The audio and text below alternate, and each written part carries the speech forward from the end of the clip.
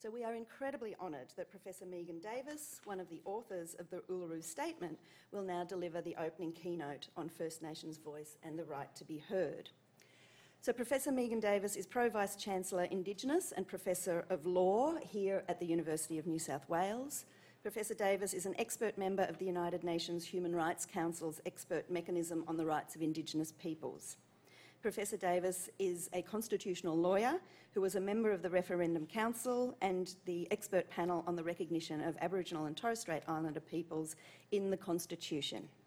Megan is a Fellow of the Australian Academy of Law and the Australian Academy of Social Sciences and a Commissioner on the Australian Rugby League Commission.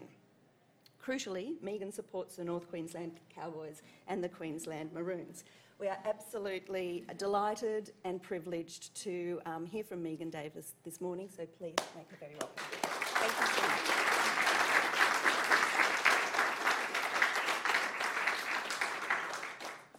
much. Thank you for that introduction, especially the important part about rugby league. So I'll just put a timer on because everybody knows I tend to rant a little bit when I'm talking about constitutional recognition. So thank you, Tanya and Poppy, for the invitation to speak about Uluru as the opening keynote. And I just wanted to also pay my respects to country and also to any Aboriginal and Torres Strait Islander brothers or sisters in the audience today.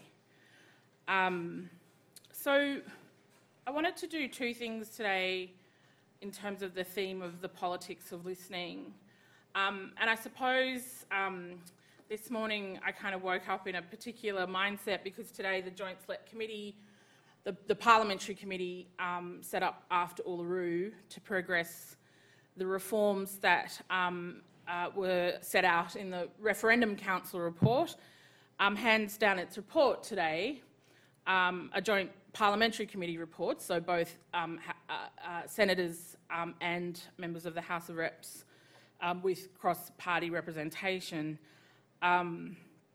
will release the report that will be the 8th report on constitutional recognition in 8 years. So I'll just, by way of explanation, say that the first one was the expert panel in 2012. Then we had the Anderson Review in 2014. Then we had the first Joint Select Committee, and they handed down 3 reports, an interim report, a progress report and a final report across 2014 and 2015. We had the Referendum Council report last year, 2017, and then 2 Joint Select Committee reports. So this year we've had 1, a progress report, and today they hand down their final report. So 8 reports in 8 years. And this report will be another can-kicking exercise. It will be the Parliament kicking the can down the road because they're unable to, well, I wouldn't say resolve this issue. They refuse to listen, and that's what I wanted to talk about today. So what I wanted to talk about, I wanted to start and talk by talking about process, because I think some people know about the process of the Referendum Council and the dialogues, but many don't. And I think the process is really critical to understanding the reforms. And also, but most importantly, the process is really critical to understanding the exigency of a voice to Parliament. And it's no surprise then, in advocating for a legal reform such as a voice to Parliament, that a parliamentary committee doesn't quite get it, but also the way in which law reform is done in parliamentary committees is such that it's not going to progress this particular reform because those conventional law reform processes aren't really set up to do that. Which is why the politics of listening is so important, because the key issue here for constitutional recognition is really political leadership. So that's the first thing I'm going to do, just talk about process, and I realise I've almost taken up my 40 minutes with my intro. And then the second part, I just want to kind of wrap up things by reflecting on the politics of listening and some of what's happened post the issuing of the Uluru Statement from the heart.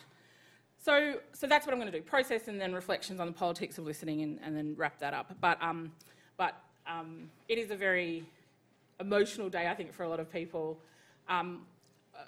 We were never in favour of a JSC dealing with this because we knew it would be a can-kicking exercise. So in some ways it's really expected, the report today.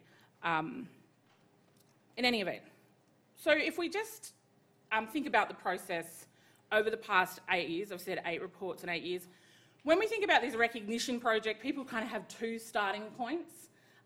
One is John Howard and the 1999 preamble, or some people say it's Julia Gillard, the hung parliament, and her creation or establishment of the expert panel on the recognition of Aboriginal and Torres Strait Islander peoples in the Constitution. And I should have said in my introduction that these reflections are reflections of mine, having been in that 8-year process on both the expert panel on the recognition of Aboriginal and Torres Strait Islander peoples in the Constitution and on the Referendum Council. So it's the kind of reflections of someone who's been very deeply involved in the kind of legal analysis, but also the kind of politics of it. So there's 2 starting points people use, but we say, and certainly this is what was discussed in the dialogues, that the idea of a voice to Parliament, a treaty, all of these notions of recognition have actually been advocated for by Aboriginal and Torres Strait Islander peoples for decades and decades and decades. There's nothing new or original that came out of the Referendum Council's work, nothing at all. Part of that analysis anyway is this complex legal and political concept of recognition, which I'll touch upon in a moment. So the 2 starting points are Howard, and with respect to the Republic referendum, he proposed to insert a new preamble to the Australian Constitution, or should I say the first preamble to the Australian Constitution, into the Constitution, the Australian part, not the British part. And in that preamble, he sought to recognise multiple polities and values. Of course, the proposal was subject to much contestation and ridicule, I suppose, but the one line that addressed Aboriginal and Torres Strait Islander recognition was objected to by both the Aboriginal and Torres Strait Islander Commission and the kind of cultural authority across the country at the time. So all of the land councils objected to that line as well. So the point, and Howard proceeded despite people objecting to that language of recognition. So the point, I think it's an important point just to park there, that in 1999 they did proceed to a referendum with a formula of words that the Aboriginal and Torres Strait Islander leadership and cultural authority rejected at the time. And that was a red flag for us as the recognition process has gone on, because we knew if they went down a particular path that they were likely to go to a referendum on a symbolic or minimalist reform without our agreement. So the second starting point is Gillard in 2010, when she had to negotiate a power arrangement with the Greens and the independent Rob Oakeshott. As a consequence of that exchange of letters with respect to that power arrangement, the Greens and the independent Rob Oakeshott asked Gillard to move on the multi-party support for recognition. So Gillard did that. She constituted by Christmas of 2010 an expert panel on the recognition of Aboriginal and Torres Strait Islander peoples in the Constitution. It was originally called the Expert Panel on Indigenous Recognition, but that was objected to by people as we moved around the country. And I mean, I got my phone call for that committee on Christmas Eve, so they moved very quickly to set up that committee. And so this expert panel was the first kind of, it really starts this 8-year process, the 8 reports in 8 years. So they did inherit this word recognition, and we've sought to find out why it is they chose that word. Recognition, as I don't have to tell a room full of political scientists and philosophers, is a very complex legal and political concept. It's been hugely problematic for us, although it has a really quite a deep and rich history and I suppose acknowledgement in other parts of the world. In Australia, the public understanding of the notion of recognition has rarely risen above the dictionary meaning of acknowledgement. So we know that recognition, if we look at that literature, sits on a spectrum. You know, at one end you've got what we call symbolic recognition, at the other end you have substantive recognition, or should I say at one end you've got what we call weak form recognition, and the other end we have strong form recognition. And for constitutional lawyers, we explain that in terms of what you can compel government to do or not do. So at one end, it compels government to do nothing, so a statement of recognition. It's primarily why it's rejected by Aboriginal communities, because it doesn't compel government to do a thing. And then at the other end, very strong forms of recognition that does compel government to do something or prohibits them from doing something. But things like treaties, autonomous arrangements, maybe reserved seats, designated seats, or this notion of a voice to Parliament. So there's a spectrum of reforms. And in Australia, this word recognition and the public debate, it's always kind of simmered around the level of acknowledgement, meaning a statement in the Constitution, and all the very messy business of this notion of race, the concept of race being repugnant, and therefore the race power and race provisions must be deleted from the Constitution. It's rarely shifted from that until the Uluru Statement. They gave us the language of recognition, and that's really that recognition project from expert panel to today. The key thing about the expert panel in terms of recognition is that it was an expert panel who chose the reforms. So we chose the reforms. We didn't go out to Aboriginal communities and ask them what they thought meaningful recognition was. We just decided what that was, put a paper out and called for public submissions. So that's a really critical point to distinguish from the deliberative process of the Referendum Council dialogues. And I say that too because the Joint Select Committee's report today, will say, oh look, we got, 30 submissions, which reflects, societal division and uncertainty on reform, therefore we must have a design process first. But they, in fact, in the interim report, they asked 80 questions of the public, and of course dutiful non-Indigenous academics responded. So when they say we've got all of these submissions, the bulk of them don't come from Aboriginal and Torres Strait Islander people. They come from, academics and scholars and institutions who sought to answer those questions. Although there was Aboriginal and Torres Strait Islander input, but the point I'm making is that simply that these debates and conversations are very much shaped by these processes. So the expert panel really focused on this statement of recognition because that's what John Howard had done in 1999. So there was, huge debate about, well, we must recognise people in the Constitution. And it's important to say that back then, during the expert panels and during the Uluru dialogues, the community was pretty consistent in not wanting to be recognised in that way. I'm just going to drink some water, if that's okay. It's just 12 minutes, I've still got... Also, the expert panel was set up not long after the Cartinieri decision in the High Court, which appeared to, although didn't, confirm the capacity of the race power, section 5126, which is the power that was amended in the 1967 referendum, but appeared to, although not certain, with great certainty, confirmed that the race power enables the federal parliament to pass adverse discriminatory laws.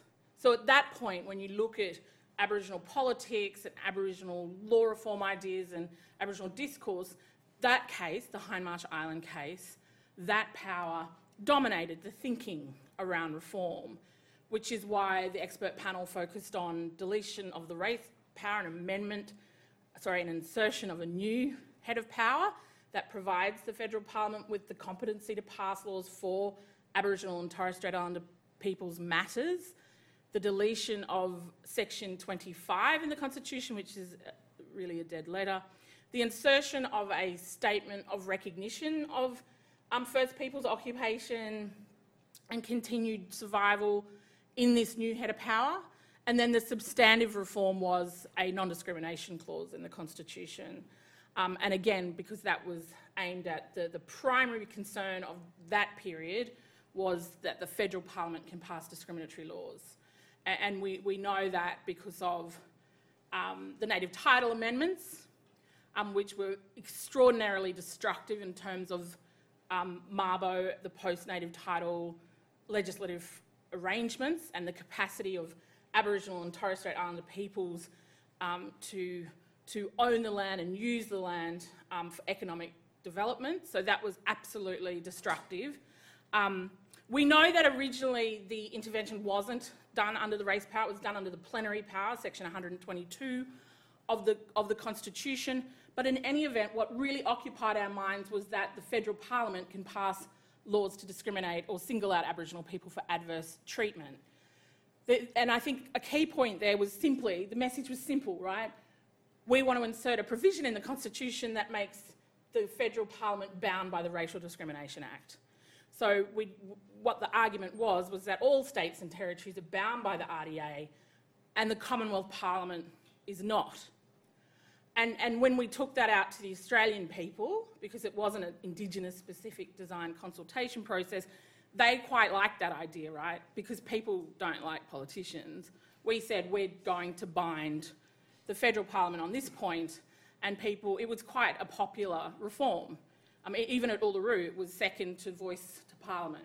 So it was a relatively popular reform with the Australian people, although the voice does poll higher than a non-discrimination clause.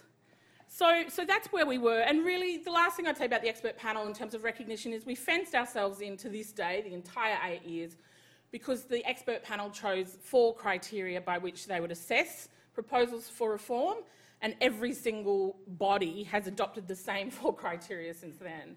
And they are that any reform or recognition must contribute to a unified and reconciled nation, that any reform proposal for insertion in the Constitution must benefit to and accord with the wishes of Aboriginal and Torres Strait Islander peoples. 3, that it is capable of being supported by a majority of Australian people across the broad social and political spectrum. And 4, it has to be technically and legally sound. So I think those 4 criteria are important because, as I said, we chose the reforms as the expert panel. We also didn't go out and specifically consult and deliberate with Aboriginal and Torres Strait Islander communities. And that's why the Referendum Council's work was different, because they again adopted the 4 criteria, but we said that our sole priority was to do what the expert panel didn't do. We are only going to focus on the 2nd criteria. We are only going to focus on, does the reform benefit to and accord with the wishes of Aboriginal and Torres Strait Islander peoples? So by 2015, 2016, with the Referendum Council, you were actually retrofitting what it was that Aboriginal people actually wanted. And that was a problem by that point, because a recognition process is between 2 entities, and people have heard me say this multiple times. It's between the to be recognised, the Aboriginal and Torres Strait Islander peoples, and the state, the Australian people. But you must have the First Nations people agree to the reform. You must, because otherwise it's not recognition.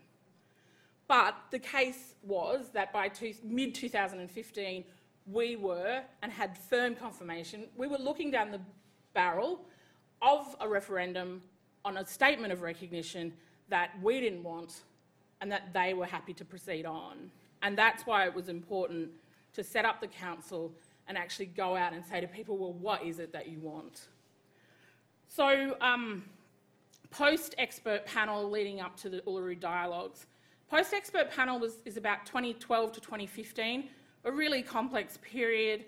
They passed this Aboriginal and Torres Strait Islander Recognition Act in 2013 before Labor lost office, and I mean, effectively it was a can-kicking exercise, but what Labor wanted to do was pass it with bipartisan support so that when the Liberal National Party got in, that they would not just drop recognition. They set up the second review called the Anderson Review, in which John Anderson, the former Deputy Prime Minister and leader of the National Party, travelled around Australia reviewing things. That's really technical analysis of that report. Then they set up the Joint Select Committee, which did its 3 reports. They also had the Recognise campaign over the top of that. I won't say much about that except to say it had a counter effect in our communities.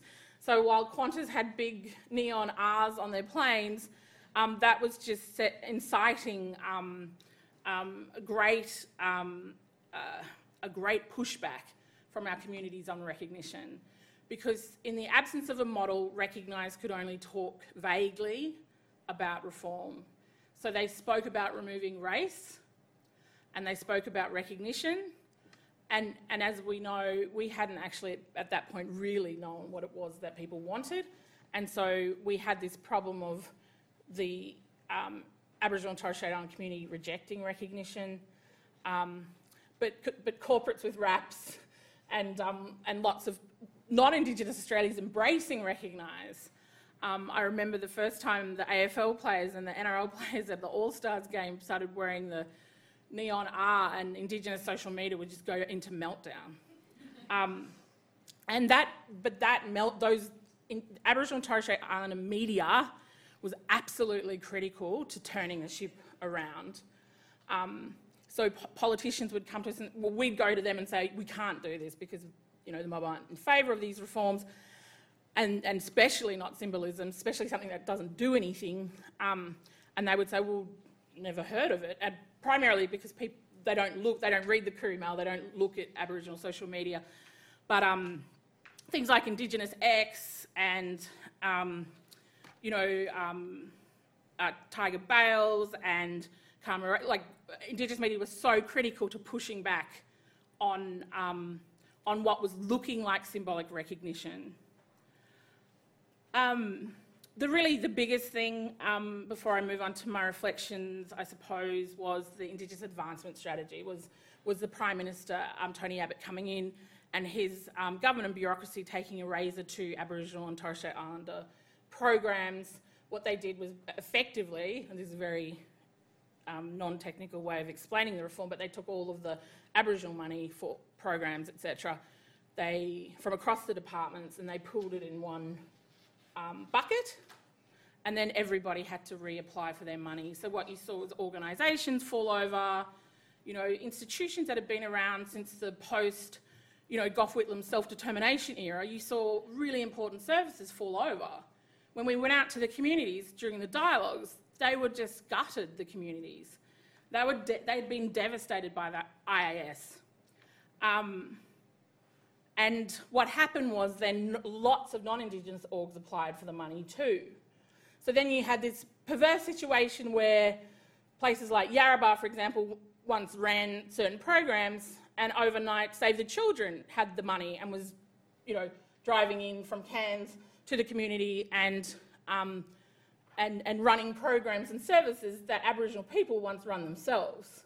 So you saw this dismantling of the Aboriginal political domain. So the voicelessness, the lack of autonomy, the things that people raised in the dialogues, a lot came as a consequence of the IAS. And then you had, at the same time as they're purporting to want to recognise Aboriginal people, you actually had big corporations with RAPs, Reconciliation Action Plans, who all applied to the IAS to fund their RAP initiatives. I mean, it's cruel. You had Swimming Australia, the NRL, the AFL, big corporations, banks, all applying, and departments like Health Department, and I mean it's ridiculous, but you can see it all in the Australian National Audit Report that illustrates just how devastating the impact was. But we didn't really appreciate it until you went out to the regions and you just heard how disempowered people were. But the IAS is the key point to understanding the shift from non-discrimination and the race powers to a voice to Parliament, or some way of enhancing Aboriginal participation in decisions that are made about their lives. So that was really the game changer IAS. That's why reforms shifted. To this day, you hear senators and politicians go, what happened to the race power? And they're not paying attention to what people are saying on the ground, which is the race power is not our priority. Because if you reform the race power, the change is the same as the status quo. Legally, you can still discriminate under any replacement power or an altered race power, because the High Court will defer to Parliament, to parliamentary sovereignty. It's complex, but the change is the same as the status quo. And that complexity was discussed in the dialogues over 3 days, and that's why it didn't become a priority. Their disempowerment and their lack of voice became the priority. So the last thing I'd say about that period is simply we had a leaders' meeting in mid-2015, just before Abbott got kicked out and Turnbull started, where a bunch of Aboriginal leaders met at Kirribilli. It's called the Kirribilli meeting, and they issued a statement to Shorten and Abbott. And they said that constitutional housekeeping, minimalist reform was not acceptable to Aboriginal and Torres Strait Islander people. So what they said was any reform must involve substantive change to the Australian Constitution. It must lay the foundation for fair treatment of Aboriginal and Torres Strait Islander peoples into the future.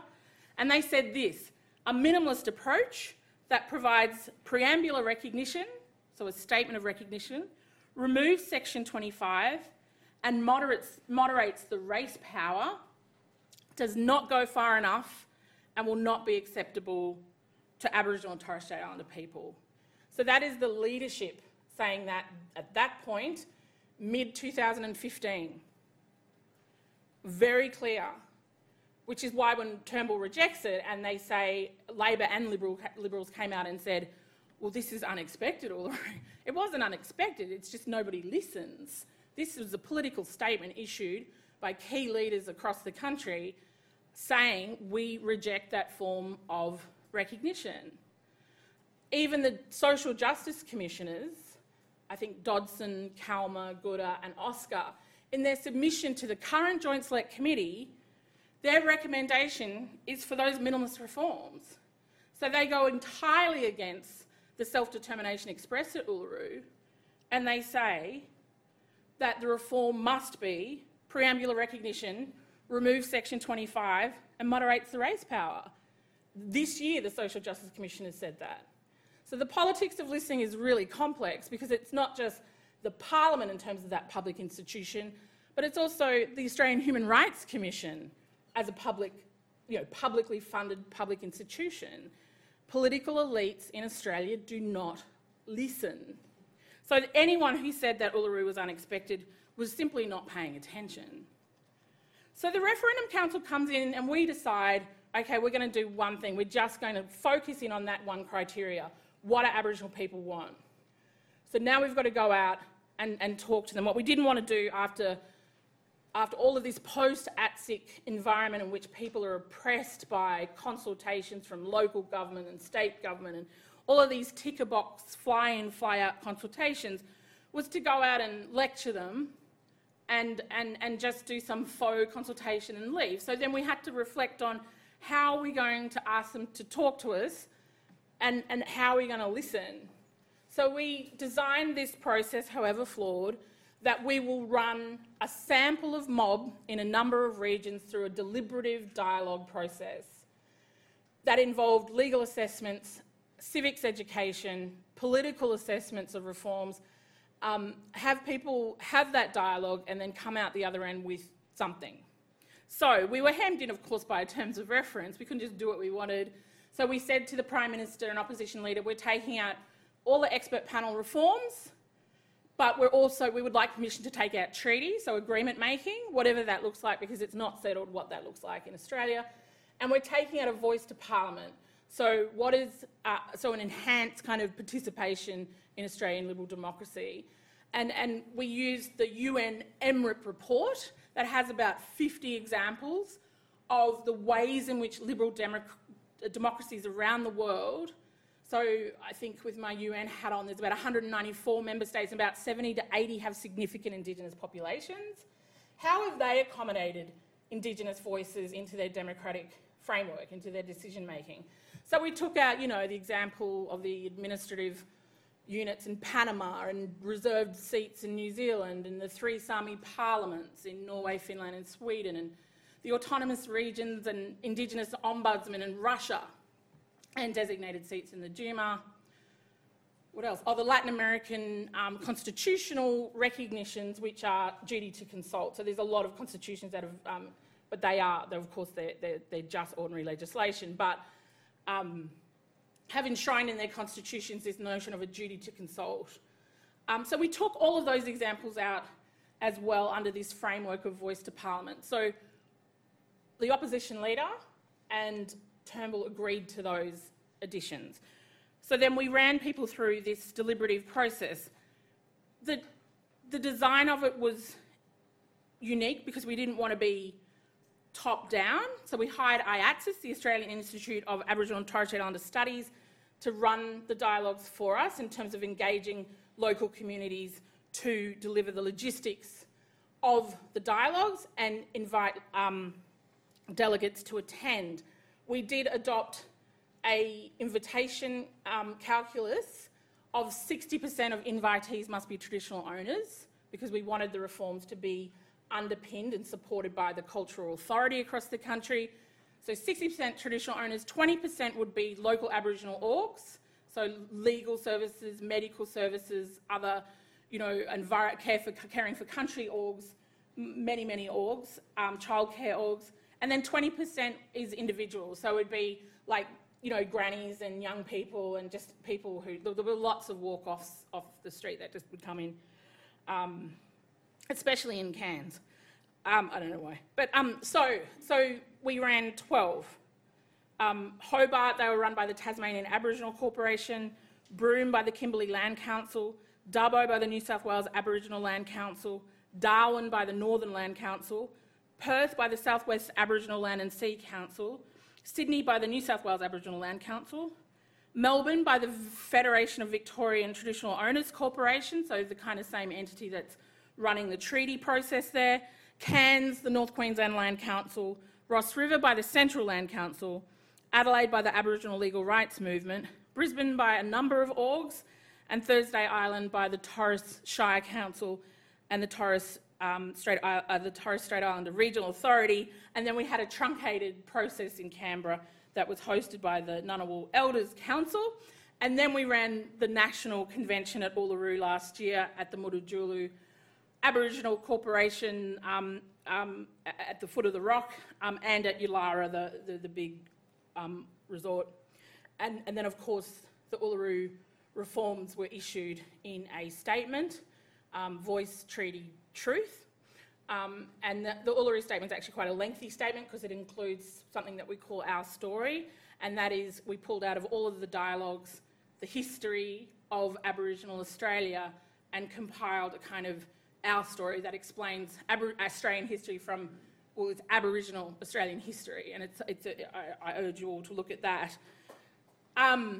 So the voice to Parliament is no surprise that it was the number one priority because of the time. People want, we spoke about high court processes as opposed to parliamentary processes. People really queried after, decades of native title litigation whether they want to go down the litigation route. That is to say, whatever entrenched rights approach you take, we discussed the likelihood of political support. So we know 116A got no support. But also, some Far North Queensland and Northern Territory groups spoke about wanting to challenge under the RDA the discriminatory elements of CDP, but when they sought advice from senior silks in Brisbane and Darwin, it would cost them 30 to 40 grand to even get the advice and start even contemplating running the litigation. So we talked about the pros and cons of a court-based approach, and then we talked about the political approach, about parliamentary sovereignty, about political empowerment, and about the pros and cons of that. So they were all kind of weighed up, but it was the voice to Parliament that was ranked the major priority. Treaty is no surprise because although it's not certain how that works or plays out across the Federation, given state-based treaties are highly vulnerable to the Commonwealth, meaning they can come over the top at any point and disallow any particular provision in a state-based treaty, that has always been the main aspiration of the Aboriginal and Torres Strait Islander community, which is to come to a settlement with the Crown, with the Australian people. The third element, truth, was unexpected. We didn't take out Truth Commission as a reform, but we had to include it because the entire first day was taken up with truth-telling. The only thing I'd note there about the politics of listening is that after Uluru, lots of people have put in submissions and suggested a National Truth Commission. That is not what people in the dialogues wanted. It's actually quite interesting, their discussion about truth-telling, because a lot of it is done at a local level already. A lot of it is done through land claims and native title work, and what they wanted to do was work in their own area, in their nation, working with their own people, their own local councils, etc., which they have close relationships with local historical societies and local libraries and local schools, and just do it that way. And that eventually that could rise up, maybe, we talked about that, maybe to some sort of kind of place where that truth-telling would sit under a Makarrata Commission. And I've just published this, I think it's in the Australian Historical Journal, I should know what I published in, just what that design looks like. Because it's extraordinary to see. I've seen so many entities now say Royal Commission into Truth and National Truth Commission. That is not at all what people wanted, and now I'm destroying the microphone. Okay, so just, I should just try and wrap it up in the last 5 minutes, but to say the following things. In terms of the politics of listening, just a couple of key elements of the dialogues. We banned facilitators, right? Facilitators was a dirty word because they don't listen. And IATSIS rang up saying, we've got awesome facilitators that we have on rotation. And sorry if someone's one of them. But I'd seen them at National Congress meetings and native title meetings, and you needed local community people who understood the local community. So we didn't have facilitators, we had what we called working group leaders, or WIGGLES is what we called them. And they were local people who lived in the area or worked in an org or was a TO, so they knew everyone and they knew the politics of the area. So it had to be someone from the region, and they worked alongside our constitutional lawyers who we really tried to sit in the back. We did ban all lawyers because at our trial dialogue in Melbourne, at Melbourne Law School, the lawyers were terrible. Like, they're just such know-it-alls and they can't help themselves. So you'd go into different working groups and they'd taken everyone down this long path and everyone's like glazed. So they dominate the conversation, they frame it in a particular way. So we pulled lawyers out. We also pulled any significant leaders out. So on the first day in Broome, a very famous leader from up there got up and said, "You're all wasting your time, it's never going to happen." And then everyone got despondent and all the youth were in tears. And so we pulled all the leaders because we didn't need the cynicism of old school leaders just saying it's not going to happen. What we did say to them was law reform requires you to suspend your disbelief that this country can change. It requires you to suspend your disbelief that the Parliament can't get this across the line. You know we can change a referendum, the Constitution, because we did it once. And it was the most successful referendum ever. So we know we can do it. The system and the institutions are set up to change. So although we're in a really, probably Mick Gooda says, the worst state in policy ever in Australian history, we're asking you to work with us on law reform, because to get to the reform, you have to imagine the world can be a better place. And you have to imagine that the world can be better for your grannies and for your children. And people were very super generous, and this is why it's so heartbreaking, the Turnbull thing, is people were so generous to suspend their disbelief and work with us for 3 days on the Constitution, which intuitively went against so many of their kind of internal kind of beliefs about treaty and sovereignty, but they went along with it, and they came up with such a sophisticated framework. We weren't astonished because we know how clever our people are, but it was just an extraordinary process. So we had no facilitators, and I think that's important, and it needed to be community-led. So I won't go through. When I publish this paper, you'll see who, in terms of the philosophy of dialogue we drew upon. But dialogue was really important to us because we didn't want people to just be discussing pros and cons and then voting. So the first time we decided to design the dialogues, I remember some senior leaders going, just get a clicker. Just put up the options and get a clicker, and then we'll statistically choose the option.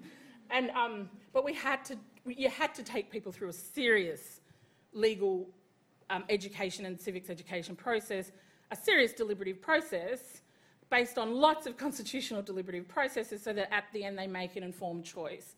And they made an informed choice. So my last comments, I suppose, was that the post-Uluru climate illustrates, I think, the exigency of a voice to Parliament, because they just didn't listen. And so I've made the point about Turnbull and the third chamber. I mean, that was just political silliness.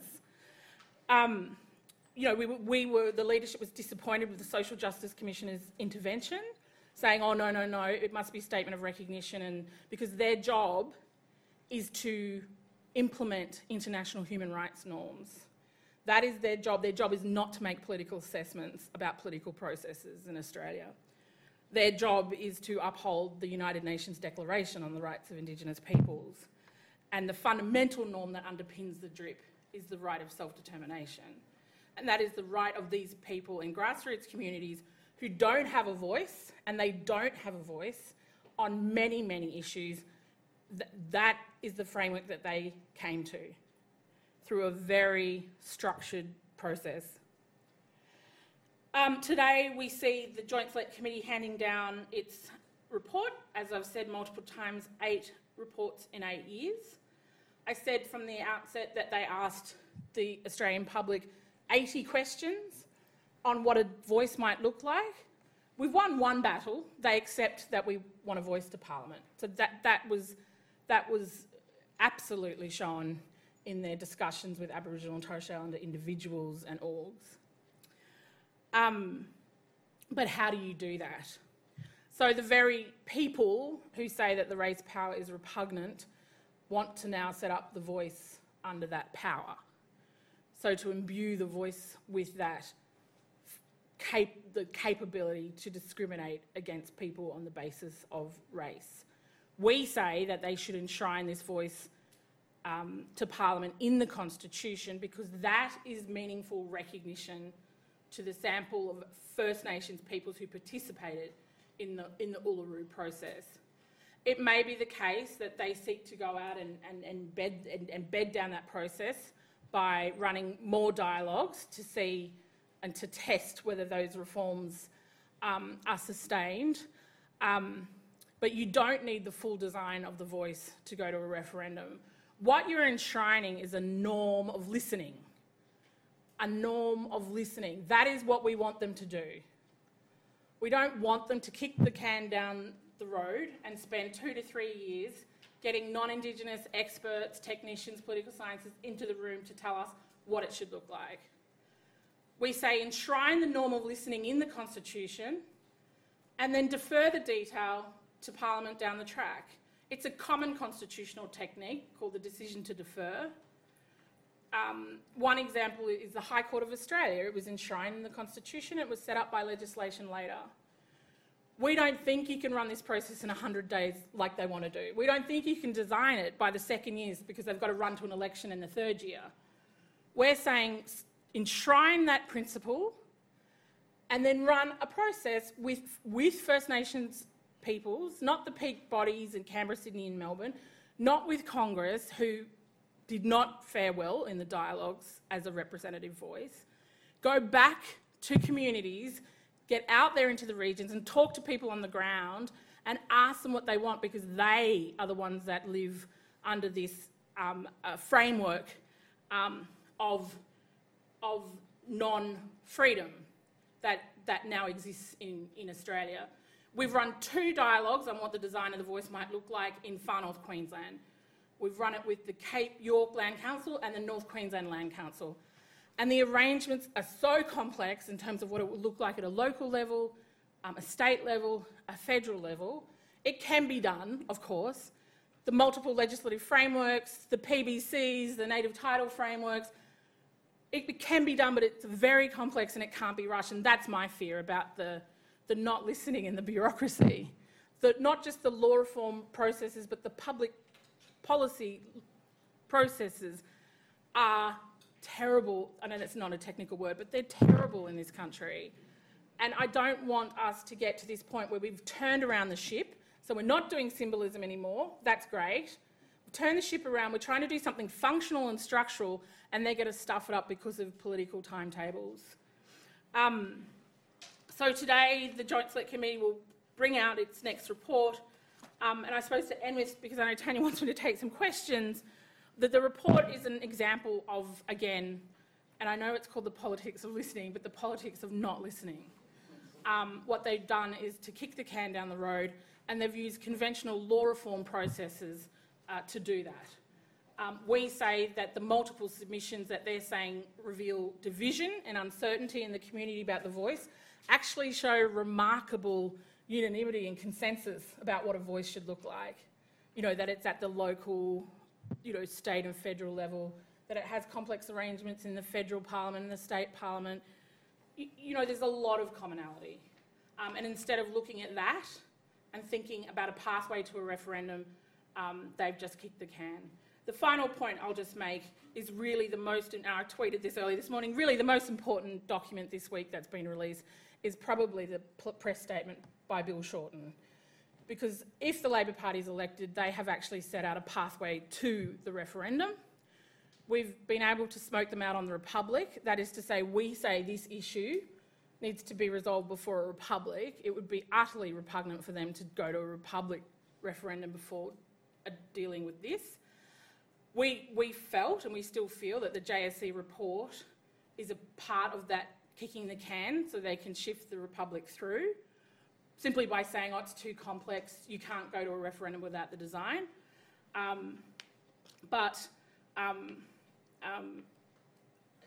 In any event, I think that I think the core message is,